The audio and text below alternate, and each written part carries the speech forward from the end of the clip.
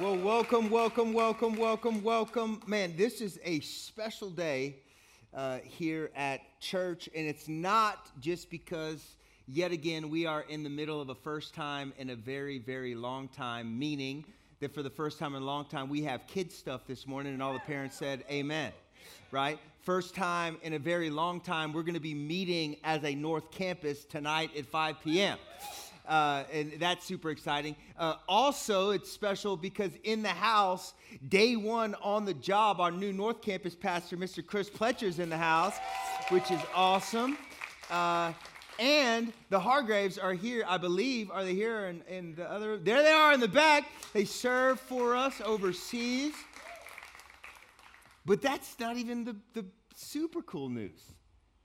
The super cool news is that it's our birthday. So that side of the room's excited. This side of the room's confused. Thank you, Brookie. I'm sure that at home, everybody is just like jumping around, running in circles. Children are being thrown in the air because there's nothing better than a birthday. And our team has spent some time this week trying to grab hold of just a few of the highlights of what happened this last year. This has been a wild year. Can we just all agree with that? And God has been moving in the midst of the crazy. Isn't that amazing? And here's just a few of the things, just to give you a little snapshot of how God's been moving in us, through us, and amongst us. We had World Mandate, which was this incredible time of gathering hundreds of people here at our South Campus and getting the heart of God for what He's doing in our city, but not just here, but also the nations of the earth. And what was amazing about it is we had hundreds of people gathered, not just from our church here, but from churches all over the city, getting the heart of God for what He's doing in the nations. That's some good news. In the face of this COVID pandemic craziness, we were able to feed frontline workers, send supplies, letters of hope to those who were at high risk. We were able to engage in meetings at the highest level of our city on how the church should be leading out in these uncertain times. We launched Jesus Hour, which is an hour-long prayer meeting that happens Tuesdays through Thursdays. I actually think it's Monday to Thursday. Am I wrong about that? Tuesday to Thursday. Tuesday to Thursday, it's a time of prayer and intercession because the undercurrent of everything we do here at Antioch is prayer. And we're believing that this year 5, we're going to have more than just a couple of hours a week of that happening. Can I get an amen? We also launched an online campus. What's up, online people? We're so glad that you are with us. We have literally had thousands of people tuning in since we've launched this thing from all over the world. Here's a few of the countries: Philippines, West Africa, all over America. It's amazing what God has been doing through the online platform. Isn't it cool how God will take crazy and make it pretty? Right? We never would have done this, right? But now that we're doing it, God's using it to expand His story and His glory on the earth. We had a family craft drive when everything shut down suddenly and everyone with children was like, okay, so now what? We were able to give kids, 200 kids actually, art and craft supplies so that they could spend time at home doing stuff and not just breaking stuff. Amen? It was a great time. Easter celebration is a big deal around here. We take Easter super seriously, and Easter looked super different than we thought it was going to look, right? But do you know that God still moved on Easter? Do you know that we had over 1,000 people tune in with us that day? Amazing what God did. We saw people make decisions to follow Jesus. God moved in an extraordinary way. And for those of you who took advantage of the opportunity to register online, you got some fresh homemade cookies delivered to you on Easter, and that was amazing. And I just want to shout out our kids department because they have been working overdrive in the midst of all of that has been changed in the midst of them. And because we were unable to do kids stuff, we brought kids stuff. If you're wondering what that is God moving in power. Amen. And so we were able to bring kids stuff to families with a water balloon bash. Even though we couldn't party with your kids here, we brought the party to your house. And some of the most exciting things have been going on is that, do you know that we started life groups in the midst of the pandemic? Our life group numbers went up in the midst of the pandemic. Here's another really cool thing. We graduated our first discipleship school. Amazing. Led by David D. Bresman. We had over 60 students graduate from our discipleship school. We have already launched year 2 of our discipleship school. It's packed. It's amazing. And for the first time ever, Antioch, Austin has a church planting school. We have students that are in that school right now, and they are getting ready to be sent all over the world to expand the story of Jesus to those who have never heard. And can I just say, that's just the tip of the iceberg. God is moving. God is moving. And I just say that I look to year 5 with just the biggest expectation that we haven't seen anything yet. Amen?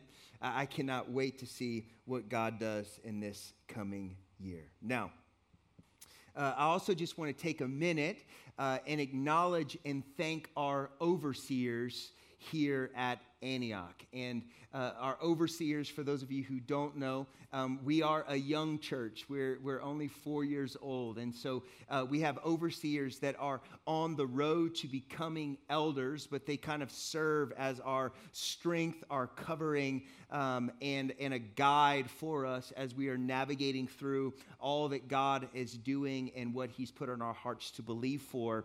And we've got a few people that are going to be stepping off of that team for this next term, and I just want to thank them. And that's David D. Bresman, just absolute legends, been serving us. Philip and Kristen Edwards as well as Wes and Andrea Bolt. And I know the Bolts are watching online. We love you guys. Y'all are amazing. And I just want to say that now, this next season, our overseers will be the Griffins, my wife and I, the Otts, Chris and Christy Otts, Greg and Carolyn Grant, and the Dury Rajas. They're new to our team, and we're so thankful for them. And if you don't know who they are, find out who they are and take them to lunch, because you will be a better person for getting time with any of them. We're so overwhelmed at how much God has richly blessed us with amazing pillars in the faith that can guide us and lead us as we're believing for more than we can ask, hope, or imagine. Amen? All right, well, let's pray. Jesus, thank you that you are moving today, that your presence is here already, that worship was rich. And God, I'm asking that you would open our hearts and our minds to be able to receive your word. Lord, we're believing that you have something for us today that is going to change how we live, change how we think, change what we see, and change what we can believe for. And so, Lord, we're asking that you would move, that you would get me out of the way, and the truth that you have in store for us today would be what we leave with. And everybody shouted. Well, as you've been hearing, we are in week 2 of a 7-week series of talks that we are calling our manifesto. Now, our manifesto is 7 truth statements that is our church's declaration of intent. This is who we are, and this is who we are aiming to be statements, all right? And so if you know them, I want you to say them with me. And if you don't, read them on the screen behind me and just let me be encouraged that, wow, everybody knows what these are. All right? Do we have them on the screen? No? Then just listen to them. And if you know them, then say them with me, and we'll be encouraged. Jesus is our message. Serving is our privilege. Hope is our belief. Honor is our language. Celebration is our soundtrack. Transformation is our byproduct. And generosity is our standard. And last week we began to lean into the foundational truth that Jesus is our message. And if you missed that, I want to encourage you, go back and listen to it, because what we did was we really looked at the question that Jesus asked his disciples in Matthew 16, starting in verse 13, which it says, Jesus said, "Who do people say the Son of Man is?" And his disciples, they replied, "Some say John the Baptist, others say Elijah, still others Jeremiah or one of the prophets." And then verse 15, "But what about you? What about you?" he asked. "Who do you say that I am?" And how we answer the "who do you say that I am" question is the most important question that we will answer in life, because it affects everything, not just our eternal fate, but also the foundation that we are building our faith and our life on. And what I want to do today is I actually want to stay in Matthew 16, and I want us to look at what happens right after this moment when Jesus presents this question to his guys. And last week we noticed that Jesus, after he asked everyone, "Who do you say that I am?" he looks at his homie Peter. You guys know Pistol Pete, right? Speak first, then think, right? Shoot first, then aim. This is Peter. Peter gets asked, "What about you, Peter? Who do you say that I am?" And Peter's response was absolutely perfect. He got it exactly right. Peter says, "You are the Messiah. You're the Son of the living God." Now listen to Jesus' reply to Peter. It says, "Blessed are you, Simon, son of Jonah. For this was not revealed to you by flesh and blood." You didn't figure this out, because I know you, Peter. But my Father in heaven. And I tell you that you, Peter, that on this rock I will build my church, and the gates of Hades will not overcome it. Now, you guys have heard me say time and time again, I love Peter, because if you ever wondered if God can use you,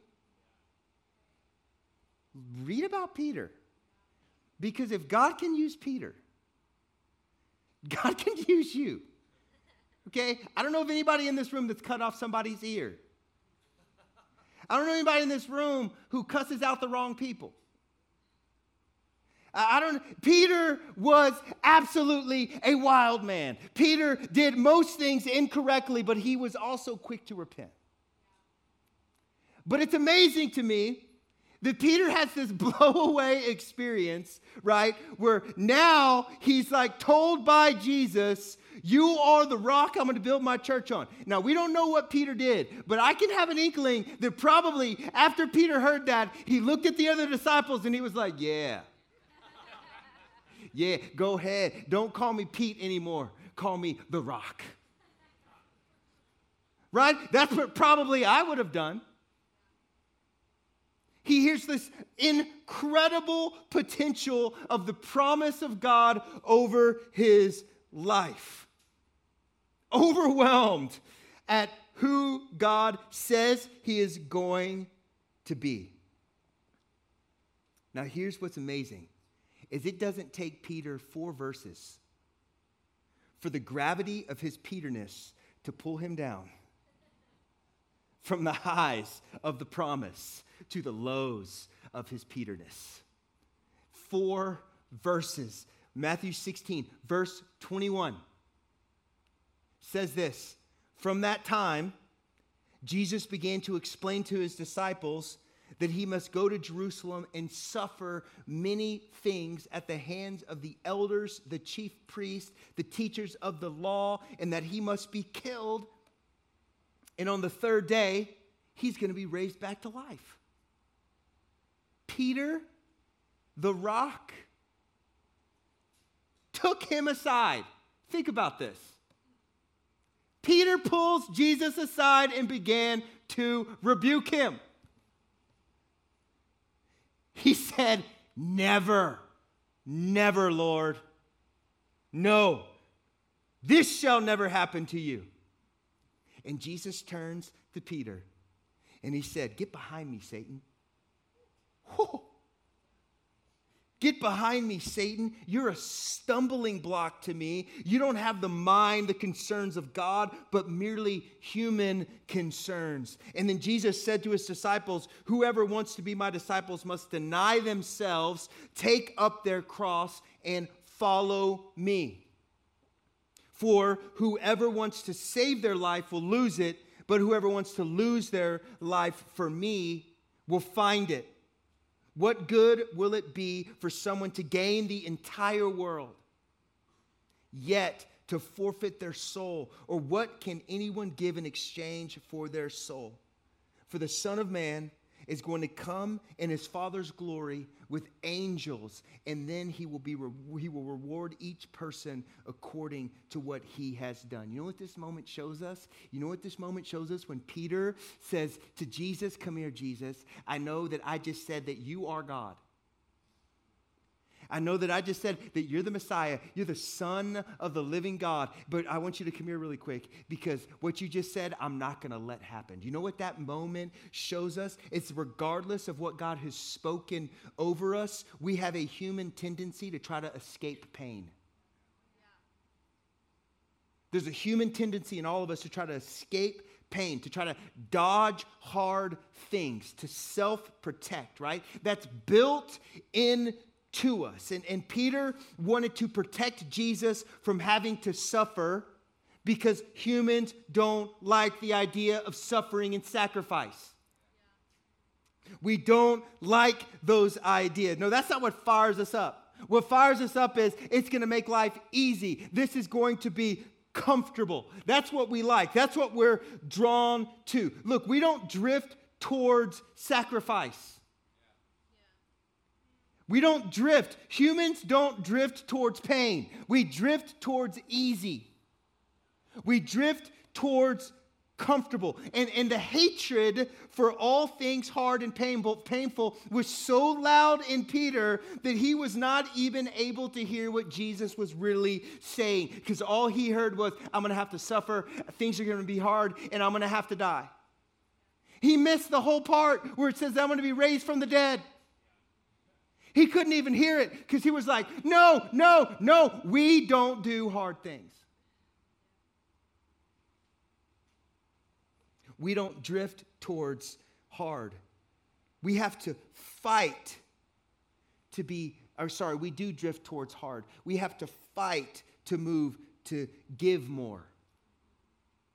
We have to fight to drift towards selfless living. We don't have to fight to drift towards hoarding what we have.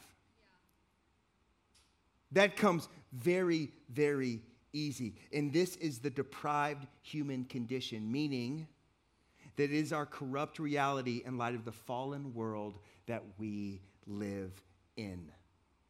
And Jesus, although being fully God, became a man. And it says that in his coming to earth, he was fully God and fully man. And what that means is that he was tempted, yet he resisted all that the world has to offer. Hebrews 4:15 says this, for we don't have a high priest who's unable to empathize with our weakness, but we have one who's been tempted in every way, just as we are, yet did not sin. This explains why Jesus was so harsh with Peter. This gives us full context for why he looked at Peter in the midst of Peter saying, look, don't do this. You don't have to do this, Lord. Never, Lord, am I going to allow this to happen to you. And Jesus' response of, get behind me, Satan, was because he knew in his humanity that the stumbling block was not to give himself, but to save himself. The stumbling block for Jesus, the human concern is, how can I protect myself? The human concern, the mindset on the human concerns is, how can I save myself from doing things that are hard? How can I save myself from giving what I have? How can I save myself from having to do things that are difficult for me? And Jesus, feeling this temptation, looked at Peter and he said, "Get behind me, Satan." That's how strong the temptation was for Jesus. That he looked at one of his best friends and he says, "Get behind me, Satan. You're a stumbling block for me." This idea of self-protection is a stumbling block for me. And you don't have your mind set on the concerns of God. We don't drift towards hard. We drift towards easy. And so Jesus tells us in verse 45, if you want to save your life, lose it.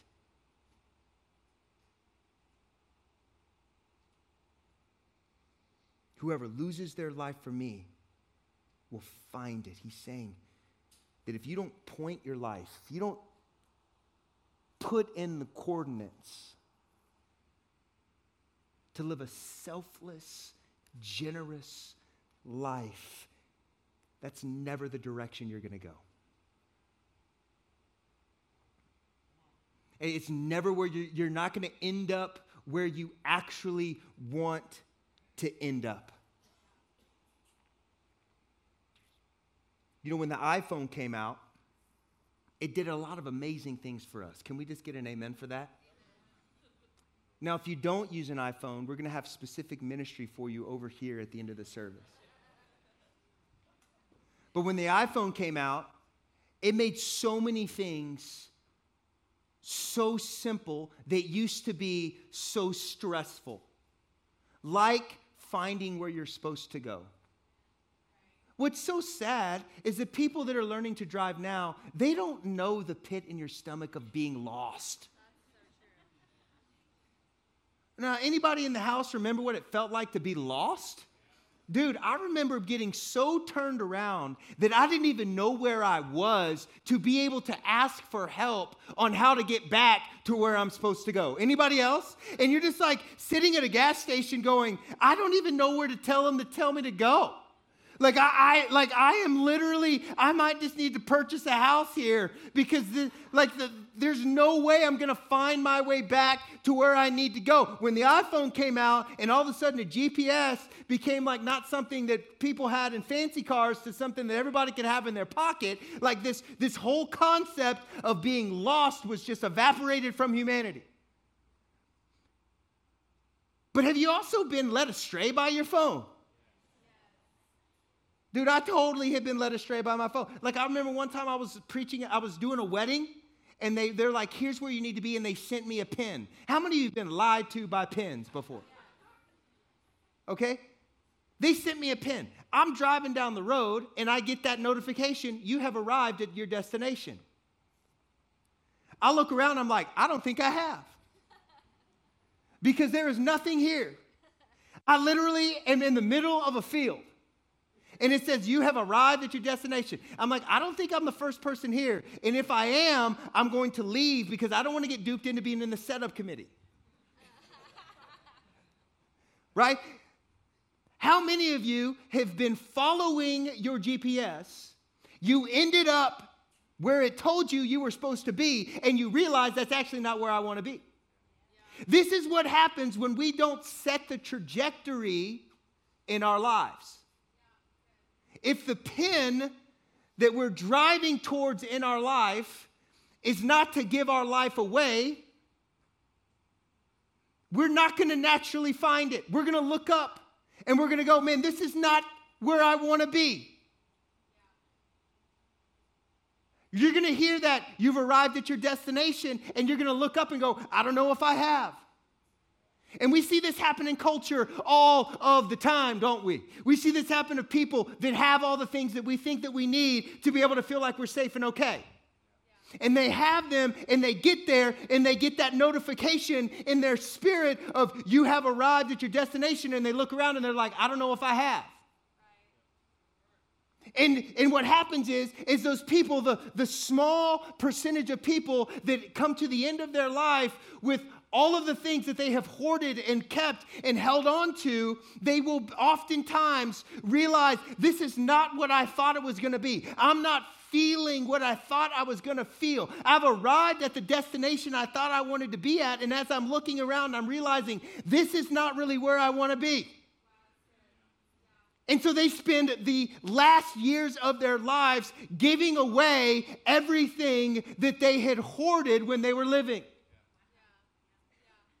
Proverbs 11:25 puts this reality very clear. It says, a generous person will prosper. A generous person will prosper. Whoever refreshes others will be refreshed. This is why you will hear us say a lot around here that there is nothing better for you to do than to serve somebody and serve the church. To be generous with your life. And it's not because we need you. Because we have a deep conviction as a core team. And it comes out of Philippians 4:19. For my God will provide all of our needs according to his riches and his glory in Christ Jesus. We believe that we have all that we need to see God do all that he's called us to do. But we believe that we want you. We don't need you. We want you. We want you to come alive in God. We want you to experience God in the wildest dreams that you have in your life. We want your heart to be full. We want the life that Jesus has for you to be exciting and impacting. We want you to be refreshed. We want you to live. We want you to thrive in who God has called you to be. And we find that place, that destination of that is not something that we will drift to naturally. That's a coordinate that we must meticulously program into our souls. Because we don't drift towards giving our life away. We drift towards preserving our life. Hear me, partial surrender will lead you down the road of a dead heart. I know this personally. So many times I will be in life and I will start feeling stuck. Like, man, what is happening? Everything seems difficult. Nothing seems to just be moving forward in my life. I feel like I'm in this weird holding pattern, and the temptation when it feels like life gets hard gets even stronger to self-protect and not to live selfless. And I can tell you that time and time again that when I have felt so stuck and so just in a funk, just like, man, I don't know what's going on right now. I can't figure out where it's ways up and what ways down. In my times of stuckness, I needed to connect to being selfless. Wow, that's good. Because it was losing my life where I found my life. I needed to serve somebody. Are you hearing what I'm saying? I needed to serve somebody in my place of need. Because a generous person, what? Prospers. He who refreshes others will be refreshed. You know, when I look around this room, and I know so many of you are in your living rooms right now watching this, and I just get so excited at the potential of what God is doing here.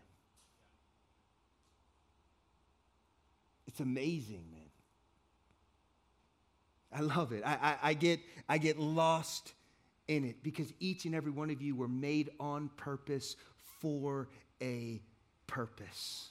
Yeah, that's right. You were made on purpose for a purpose for this moment. And when all of us bring what we have, when we bring what we have, we become the church that God's called us to be.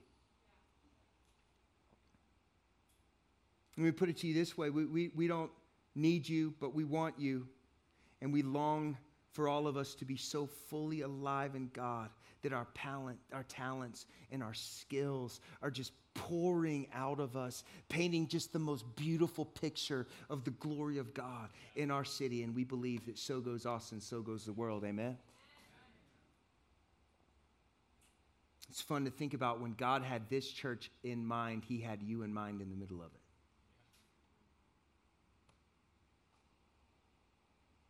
We have a phrase that we say a lot around here. We actually have a neon sign of it over there. It says, "Can you believe we get to do this?" You maybe have heard us say that. If you've been on a serve team, you've definitely heard us say it. And the reason why we say it is because it's a declaration in the face of our human tendency to self-protect.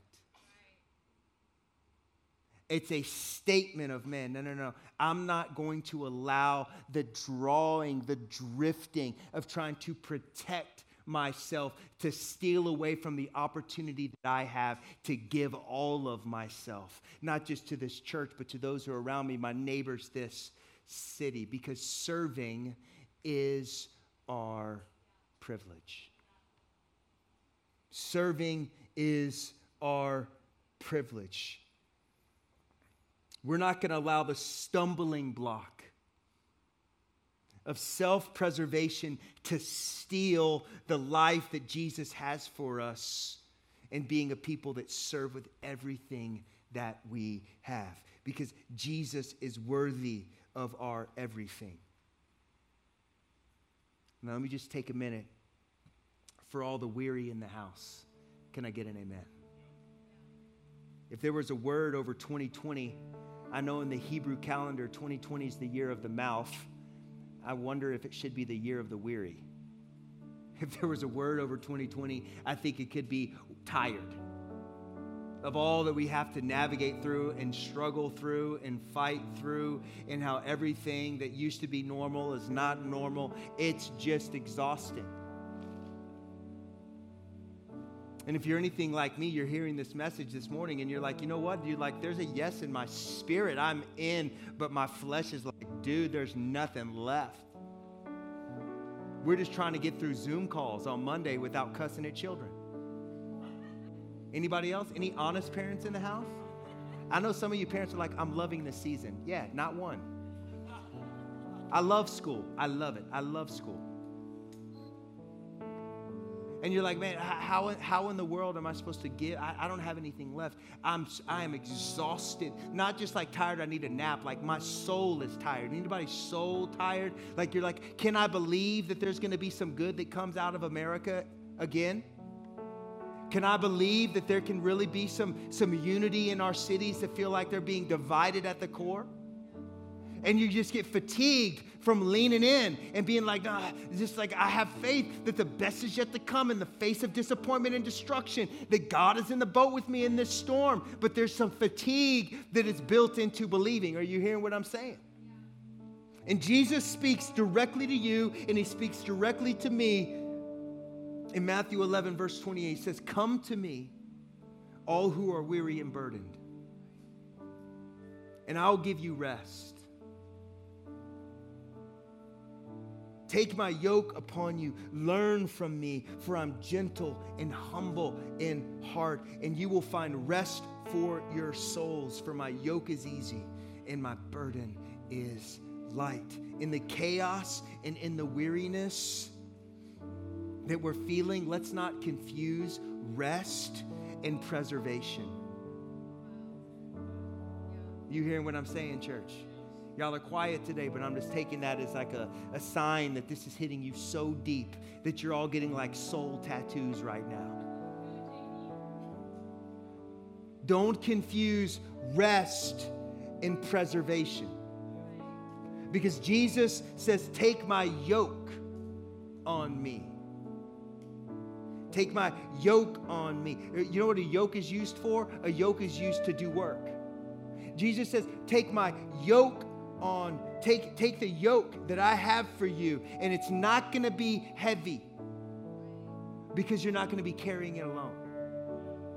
Because I'm going to be with you. We have to fight against this stumbling block and the deception of self-preservation. But when we find that life is to be lived for others, that we need to live our lives giving everything that we have away, giving all that we have, all that we've seen Jesus do in us, just like open-handed, just giving it away so that the glory of God can come from us and through us. Because when we are tired, we get refreshed when we give things away. When we get weary, the temptation is to do nothing, and it just leads to a dead heart. That's why Jesus, in the midst of being fully man yet fully God, saw the temptation to self-protect and to save himself, and he said, no, no, no. I'm not going to allow that stumbling block, the concerns of humanity, to distract me from the purpose that is on my life, which is to give everything that I have for the glory of the Father in heaven. Because those who refresh others will themselves be refreshed. Are you hearing what I'm saying? You know, there are so many ways that you can jump into what's happening here at church. And I want to encourage you, don't be a spectator, be a participator. Because we want you to come alive. We want you to come alive in all that God's called you to be. Because you alive in God means that our church is going to be alive in God. Are you hearing what I'm saying? And the opportunity for us is to be so overwhelmed at the goodness of God that there's nothing that will stand in the way of his story and his glory being so noticed in our city. So let me encourage you, get in a life group. We got these new things called interest groups that are launching here in a couple of weeks. Man, they're so cool. We got stuff like bass fishing and just like mountain biking. There's even like a trail running group, which for all the crazy people in the house. Get involved in a serve team. Do something. Give your life away in some capacity. It doesn't matter how small or how big. Engage in the Word of God that those who are generous will be refreshed. Don't confuse your weariness with needing to self-protect. No, your weariness is an opportunity to find refreshment. So there's a couple of things that we want to do to make it really easy for you to find your spot. Behind me, you're going to see a QR code. For those of you that are watching online, that QR code is going to pop up on the bottom of your screen. You can right now scan that code that you see, and you're going to be taken right where you need to go to get the information you need to start the first steps to find a place where you can jump in, find a spot, begin to give your life away, and be a generous person. Because generous people find refreshment. Are you hearing what I'm saying? If you don't want to do that, it's super easy. For those of you who are in the room, right as you leave, there's going to be a Get Connected Here space where there will be part of our team that will be there that will help you take some of those next steps to find your place here. It's not about how little you feel like you have to give. It's about all of us giving what we have. It's not about, oh, I can't give that much. No, just give what you have. Oh, I can do one day a month. Cool, give what you have. Because when we all give what we have, we will have more than what we need. So the question from me to you, and I really do believe, from God to us is, can you believe we get to do this? Can you believe that we get to do this, that we get to be the church to each other and to our city? Amen? Stand to your feet.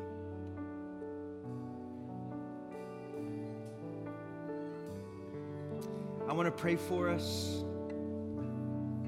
I know some of you are filling out the form. You're doing that at home. It's amazing. Others of you are already on serve teams. Awesome. And we just want to respond because this message does not stop at the doorpost of serving our church. This is a heart message. This is a heart position of being a person that lives a fully surrendered life to who Jesus is and who he's called you to be as someone who represents his kingdom on earth as it is in heaven. And so I want to pray that the glory of God would begin to stir so deeply in you that you would get so overwhelmed and refreshed as you're surrendering your life as a living sacrifice to him, that the glory of God would begin to boil up in you in such a deep way that your weariness begins to fall off of you. Am I talking to anybody? That the things, the chains that are weighing you down, that feel like you don't have anything to give, begin to shatter at your feet. That the lies that you believe that God cannot use you powerfully becomes erased in the power of his presence. So just lift your hands to heaven. Jesus, I pray right now that the glory of God would overwhelm us, that our hearts would be fully surrendered, fully given. Lord, I'm asking right now that there would be an overwhelming sense, Lord, of your presence, your refreshment. Lord, as we offer ourselves as living sacrifices to you, as we give what we have, no matter how small we feel like it is or how large we feel like it is, as we give what we have, God, we believe the promise that it's better to give than to receive. God, we believe the promise that those who refresh others themselves will be refreshed. And so let the weariness begin to fall off and the weight begin to fall off and the lies begin to be erased in the power of your presence. And everybody say,